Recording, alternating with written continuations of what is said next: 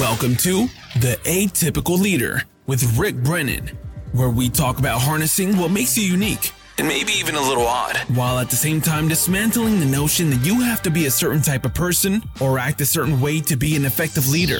Definitely a leader, not a follower. I like the sound of this. It's time for us atypical leaders to come out of the shadows and learn to be proud and confident in what makes us different. I'm proud of who I am. I'm proud of who I am. Atypical Leader starts now. Good morning, Judy. Morning, Rick. How are you? I'm very good. Thanks for asking. God, I'm polite. Anytime. So, how was your morning so far? My morning, well, it's been pretty slow. I guess got up, had my coffee, trying to get ready to do some podcasting. Yeah. And yours? Well, I got up early and I went up to La Montana. Oh. So yo estoy muy cansada. Whatever that means. That means I'm very, very tired. Are you? Yes, I'm practicing my Spanish. Yeah, but that's good. Good for you. But that should get you energized getting up that mountain and that Well, sort of thing. it did, but I had to break down and have a caffeinated coffee. So I'm, So be you're prepared. A little jittery, ready to rock today, right? I'm ready to rock and roll. Okay, cool. How's the book going? Hey, you know what? Judy is doing pretty well. First in my category, at least the last time I looked, and people seem to be pretty enthusiastic. People are sending me all kinds of pictures of them in the book, which I'm putting out on the World Wide Web, for everybody to see. And I actually have a book signing coming up Sunday, July 16th at Chapters in Dieppe, New Brunswick. Oh, that's going to be cool. Yeah, well, I hope so. It's not something I can trying to get my head around it. You know what I mean? I'm afraid to death I might spell something wrong as I sign. At least I think I got my name down, Pat. But if anybody wants a little message, I'm going to need a copywriter. Well, I'm sorry I can't be there to help you, but I think if we can get a lot of people down there, they would be kind to you and help you spell. I'm sure while they you're writing, would. I'm signing sure their they book. Would. Yeah. So let's get going. We have a podcast called Atypical Leader, and we've discussed what an atypical is. So now let's chat about what leadership is. That's a good idea. And God knows we've all experienced people that are called leaders. And we've all had and I must say for myself, I've had the quiet ones, the aggressive ones, the middle of the road, the invisible ones. We've had them all. Right. They all display different characteristics. We call them leaders, but are they is the question. And that's the funny thing about leadership is, I've had the aggressive leader who everybody hated, and I've had the aggressive leader that everybody loved. Personalities, right? Personalities. The aggressive leader that could make shit happen, aggressive leader that couldn't do anything. From an atypical's point of view, we need to learn to balance our personality, our uniqueness, with solid leadership values. So how would we define a leader? Well, I can tell you as I would define a leader. Let's go back to my childhood. And the leader was, I can remember, I'm living in a small town. I'm certainly the guy who's scoring all the goals in the games is the leader. Anybody with authority is a leader. Like my mother would call the big shots. Right. She certainly perceived them as a leader, people with money, status, title. The mayor. The mayor, especially the aggressive people. The people say, oh my God, they're born to lead. Well, maybe. Yeah. I'm not so sure about that. So that's how I kind of saw it when I was a kid. And, as I grow up and I'd move into different companies, I'm a young guy. I'm going through the work stages, and I see these people, making fancy speeches, dressed to the nines. To me, that seemed like leadership to me. They got ahead. They must be doing something right. So do you still define leadership that way, or as through your career has your knowledge shifted? My perspective of leadership changes. Sure has. I've lived and I've learned. I've figured out what works for my atypical brain and what factors brought out the best in me and my teams. Just take a common sense approach to leadership. So leading kind of says to me that you're probably leading people. I think the context of leadership is you're leading people, that you're moving things forward, that you're reaching your goals and objectives. And I think if you're leading people, I think most everyone would agree that people are more productive if they're motivated, engaged, organized. That tends to lead towards success. Well, yeah, that makes sense. But what other qualities stand out to you? Well, for me, when I look at the leaderships that had an impact on me,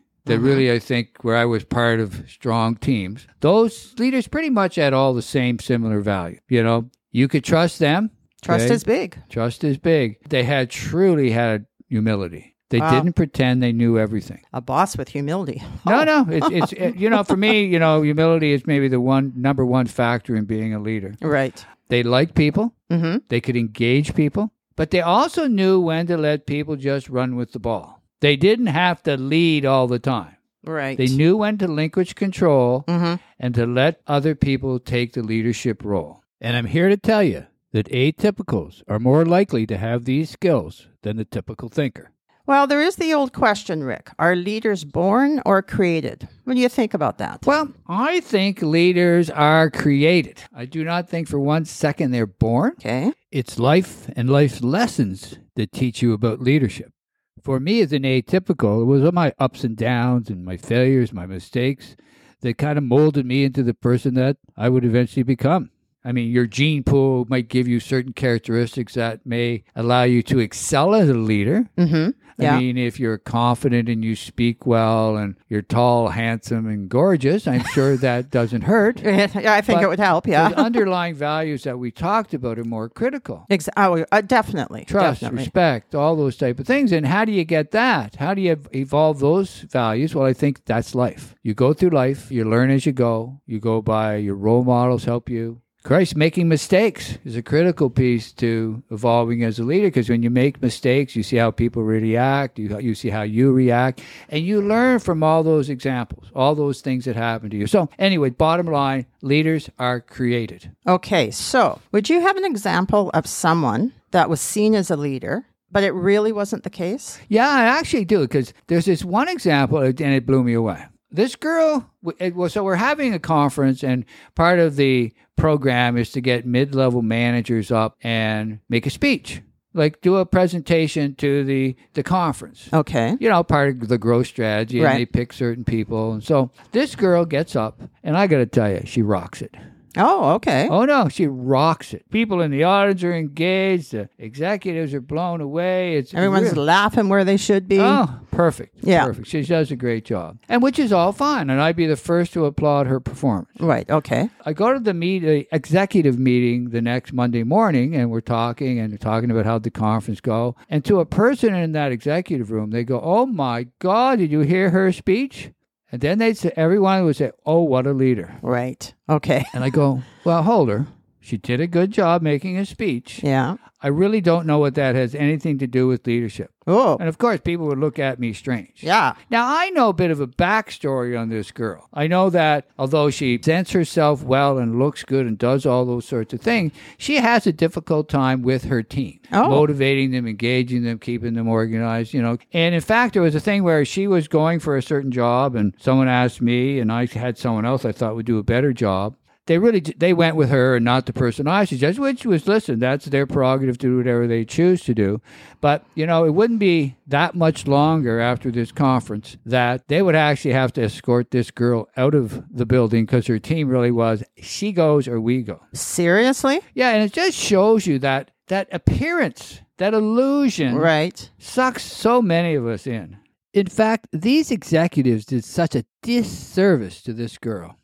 Instead of focusing on her overt skills, if they had taken the time or had the wisdom, they could have focused on the areas where she really needed help. I mean, let's face it. You can hear someone make a speech. They could be a fucking ass murderer for all you know. Well, that's true. Don't know. You don't know what's going. Yeah, and I agree with you. That's only a very small part of leadership. And especially if the person up there making that great speech is telling you what you want to hear. Well, my God, it's like God reborn. Oh, I know. It's ridiculous. Yeah, I know. Okay, so you're not a leader because you have a title. Nope. Is what you're saying. You're not a leader because you achieve things, which, okay, you're going to explain that. Well, I'm saying that achieving things is things leaders do. Right. But that's because you achieve something doesn't make you a leader. Oh, okay. It's just one piece, right? Right, yeah, okay. So you choose something, you're automatically a leader, which isn't necessarily the case. Right. Okay, so it can be confusing as hell. Because in this world we live in today, leader, everyone's a leader. The guy cooking the burgers, God, look at him go. He's quite a burger leader. I know. But it's the word leader is used interchangeably with boss, executive, politician, sports, celebrity, so on and so forth.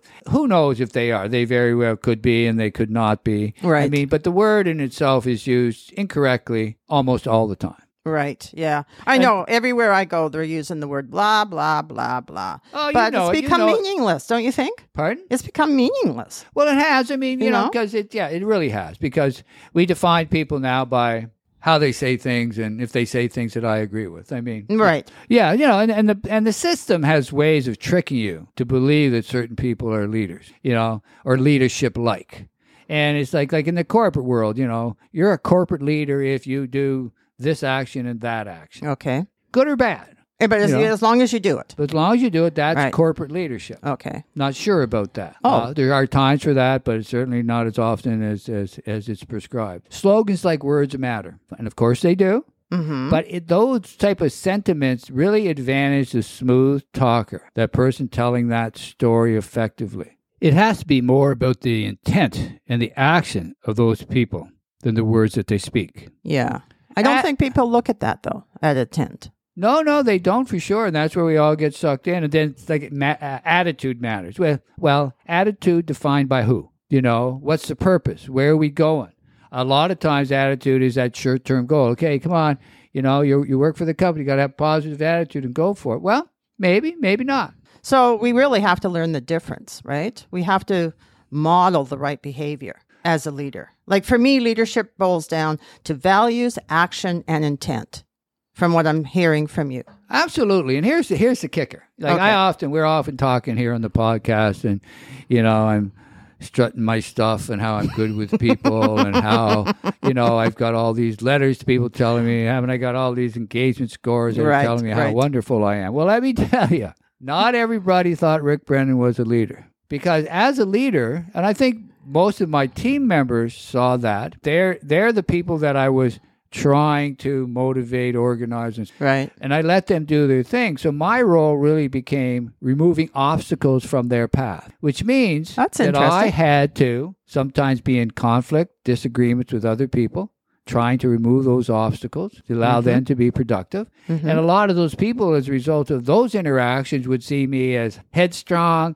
inappropriate, and an asshole. But that was my role. So you can't be a leader to everybody. You got to know your tribe, you got to know your team, and that's your focus. Now, I'm not suggesting that you're an asshole to everybody, but at the same time, know who you are. And not everyone's going to like you. Not everyone can love you, no. If everyone loves you, then what's that old saying? You can't be doing much. That's right. So when I was reading the book, there was a section on a fellow named Sam Walker, and that he did some kind of survey in regards to leadership. Can you walk me through that? Yeah, sure. So Sam Walker was a sports writer, and he decided to do this study on who were the leaders in the greatest teams in history. So he traveled all around the world, and he looked at the greatest cricket team, the greatest soccer team, the greatest hockey team, and so on and so forth, the Olympic gold medal teams and all that sort of stuff, and talked to many of the members of those teams to understand who were the leaders of those teams. Because if you take a team like everyone would know, like the Pelé soccer team of years ago, which, you know, and many would argue was the greatest soccer team in history, who was the leader? So he went through and he talked to the participants. And it was, I found it somewhat surprising that, you know, I would thought that, you know, the leaders of teams like that, I mean, these are the best in history. They'd be charismatic, they'd be wanting the spotlight, they'd be aggressive and great talk and, you know, all that sort of stuff. So what he found was the absolute opposite. The leaders of those teams, as described by the members of those teams, were calm, collected, didn't want the spotlight, really focused on the team as a collective, and individual accomplishment meant little to them. So they made sure that the environment was right for people on that team to succeed, especially the stars. They made sure that the stars had the environment to succeed. And it was by doing all the little things. And we won't get into what all the little things were, because that would be different on every team. But it just shows you that leadership is not about aggression. It's not even who you think it is a lot of the time. Right. Okay. So as you're talking about this, what really comes to mind to me is the Ted Lasso show. Oh, I mean, isn't that a great show? I love it.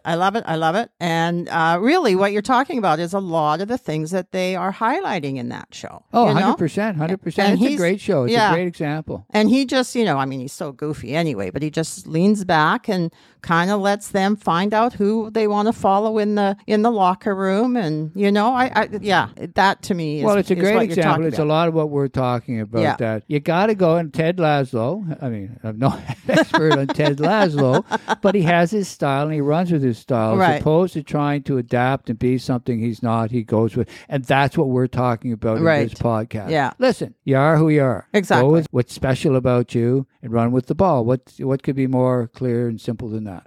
Well, okay. Do you have any other examples? Yeah, I think so. As I went through life, I mean, one we've already talked about was sort of my experience in university playing soccer, where I had one coach, Leroy, and another coach, Ray. Right. And how they approached coaching much different. Leroy was easygoing, let it roll, understood his audience, really had no ego involved in decision-making process. And Ray, really, I'm guessing because of Ray's, well, one was his personality, but his lack of experience, too, was more rigid, more a rule follower, more analytical, and not an approach that would work for me. Yeah, I think you had a little altercation with him, didn't you? Well, we did, yeah, absolutely. But it goes to how I perceived him and how I perceive the type of leader that I wanted. Right. And I was young at the time, and, I wouldn't say I'm fault-free, but it certainly highlights that, leaders have to adapt to their environment. And maybe if Ray had approached it different with me and sat me down and say, Rick, that really wasn't cool, and approached, how, I probably would have went on my own to each member of the team and said, yeah, it's a bit of an asshole. Right. But he didn't allow that to happen. Okay. So yeah. Another example I might give you is about a boss I had called Nick. And Nick came into the company. He's a pretty charismatic guy, and they brought him in, and he's heading the automation group. And, Nick has a skill that I don't have and I never will have. Nick could smooth with the top brass like a pro. He got in, he spoke their language, and they loved him. Okay. So it wasn't long before Nick started to climb through the company. And the first stop was becoming my boss. How'd that go over? Well, I'm kind of pissed off a little bit because, I thought I was up for that type of job. Okay. And all of a sudden I've got this guy coming in who I kind of knew and I kind of liked. I had no problem with him, but that kind of pissed me off. And he was very well aware that, I wasn't pleased with that. But he handled it in stride. He was pretty smart. He let me do my little sulking for a while and just carried on. And Nick had the skills that you would think a leader would have. He liked people. And It was very obvious. He could dialogue with anybody from the CEO to the receiver or the bookkeeper. He had all those things, and he liked to go out. He participated in events. He liked to have fun. He was well organized. But he really also allowed me to run with the ball. He recognized my unique management style and just let me go with it, which was very different than other bosses. Other bosses need to boss. Yes. You know what I mean? Not lead necessarily. Well, boss. But even that, some leaders need to lead. I mean, sometimes you just need to take a back seat and let everyone run with the ball because your objective is to move forward and reach your goals and objectives to keep the team motivated. Right. And sometimes let other people take the leadership role and just shut your mouth. And Nick was pretty good at that. He could get those nuances, and he knew when to back off and when just to let me do my things. And that doesn't mean he didn't tell me once in a while, Rick, well, maybe you went a little too far here and that sort of stuff, of course, Okay. But one area or one place I took Nick to was the Digby Golf Tournament. So there's this celebrity golf tournament we went to every year, and it was fun. I think the nickname that Disneyland for adults, It's a lot of drinking and whatever going on. It's a 3-day golf tournament in this little town in nowhere, Nova Scotia, and at this beautiful hotel. And we'd go and we'd party up, and I went to that for years. And by this point, I had it all organized. I made sure I had the right people on my teams. I'd have 2 teams. Some were customers, and I would bring friends because I knew friends would create the right atmosphere is what I was going for. Okay. And Nick wanted to go. And I'm thinking, I don't know if I want to bring my boss because, I think I'm kind of at my worst in those things. All right. But it's interesting because the one place I loved the best in Digby was the deck. We had this cottage and we had this deck. And on that deck, we'd sit around and someone would play music and there'd be CEOs and ministers, but all people that I knew very well. And this time Nick came along. And of course, that's my environment. Like Carlos talked, and when we did the interview with Carlos, that was my safe place. I felt good. My brain was unfiltered and I could rock it and roll it. Right. So I'm doing my thing on the deck. I'm performing. I just got the right amount of everything in me, and I'm putting on a show. Yes. And I can hear Nick say to Mike Nowlin, who's another friend of mine, boy, Rick's got some talents. Wow. Because I'm performing. And I can tell you, I know that moment changed. Not that we didn't get along, not that he didn't think I was a good operator, but that moment propelled me, I think, in his mind that I could go to a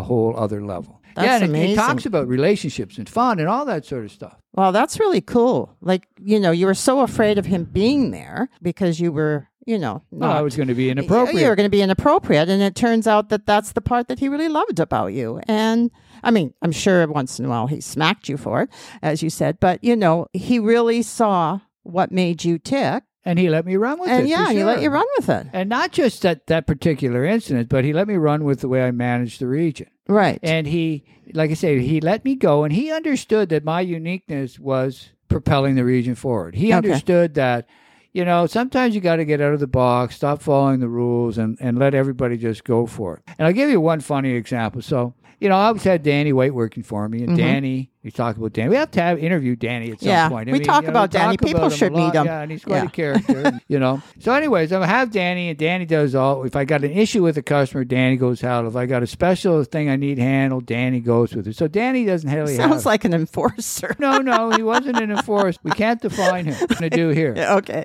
One executive asked Nick, says, what the hell does Danny White do? And Nick says, don't ask. And he refers to Danny as Black Ops. Oh, that's hilarious. No, it is. Again, that certainly nobody else in any other region had an employee doing those sorts of things. Right. But Nick didn't look at it as conforming. He looked at it as that's what this region needs to do in their circumstances with their talent and their situation to make it happen. So he allowed that. It wasn't about conformity. It was just about a good common sense approach to how do you move the ball forward? How do I lead, and how do I let other people lead? Oh, right. And to achieve our goals. Right. Right. And Nick was a smart guy, and it wouldn't be long before Nick jumped, he took that job and got another job, and he started moving up the ladder to the point where he jumped his boss, who became president of Canada, of McKesson Canada. Yeah, very quickly. That's amazing. Yeah, and so, through all this stuff that we're talking about, me and Nick, we sort of developed a pretty strong relationship. Mm-hmm. So when he took over as president, because Nick always wanted me, because I had talked to Nick, I don't want to go to Montreal or Toronto and hang around with that. I don't want to be in that environment. He used to say, are you fucking crazy? Why? Why are you thinking like that? What made you think that? Why were you like that? I don't know. Stubborn, Judy. Were you, was it the old blustering where, I don't want to go, but really down deep? Yeah, maybe there's some fear? Probably. Some fear? Yeah, there's no doubt about that. Okay. So Nick, seen that, and he challenged that. So when he became president of Canada, although there was already a plan in place to nationalize the company from regions to just a national group, right? Nick took the company to 4 regions from 3, making Atlantic Canada its own region, so that, because the structure of the company as it was wouldn't allow me to be on the senior management team, because you had to be running a region. Okay. So he created another region, and gave me a promotion and put me on the senior management team. Wow. Because he said, well, here's your chance to learn now, Rick, if you want to be there or not. So that's impressive. What was really impressive is nobody wanted him to do it. We're in 3 regions. We're going national. You're going to go to 4 regions. How does that make any sense? And there's a logic in that. Okay. So he said, no, I made a commitment. I'm doing it. Wow. And the brass in the U.S. don't want to do it. All the management team, his management team, don't want to do it. And he said, nah, I don't care. I'm doing it. So that was that situation. It really shows you. I mean, what an example of leadership. Now, I could guess that's coming from my point of view, and it all benefited me. So, whoa, what a great leader.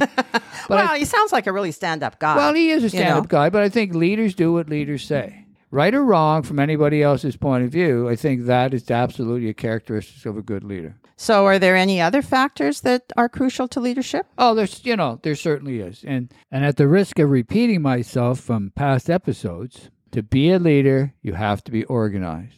I'd be bold enough to say that 50% of leadership is just basic organization. Not very sexy. No. That's not a sexy part of the job, is it? No, but here's the scoop. No matter how wonderful you think you are, or how debonair and well you speak at a podium, people can't follow when it's not clear where they need to go. They can't do what they don't understand. They can't fly when bound by rules. Okay. So breaking things down to simple and straightforward pieces to make people accountable is essential to good leadership. I mean, what could be more common sense than that? Then the question becomes, how do you actually know you're organized? Well, Rick, I think that's a conversation for another day. Fair enough.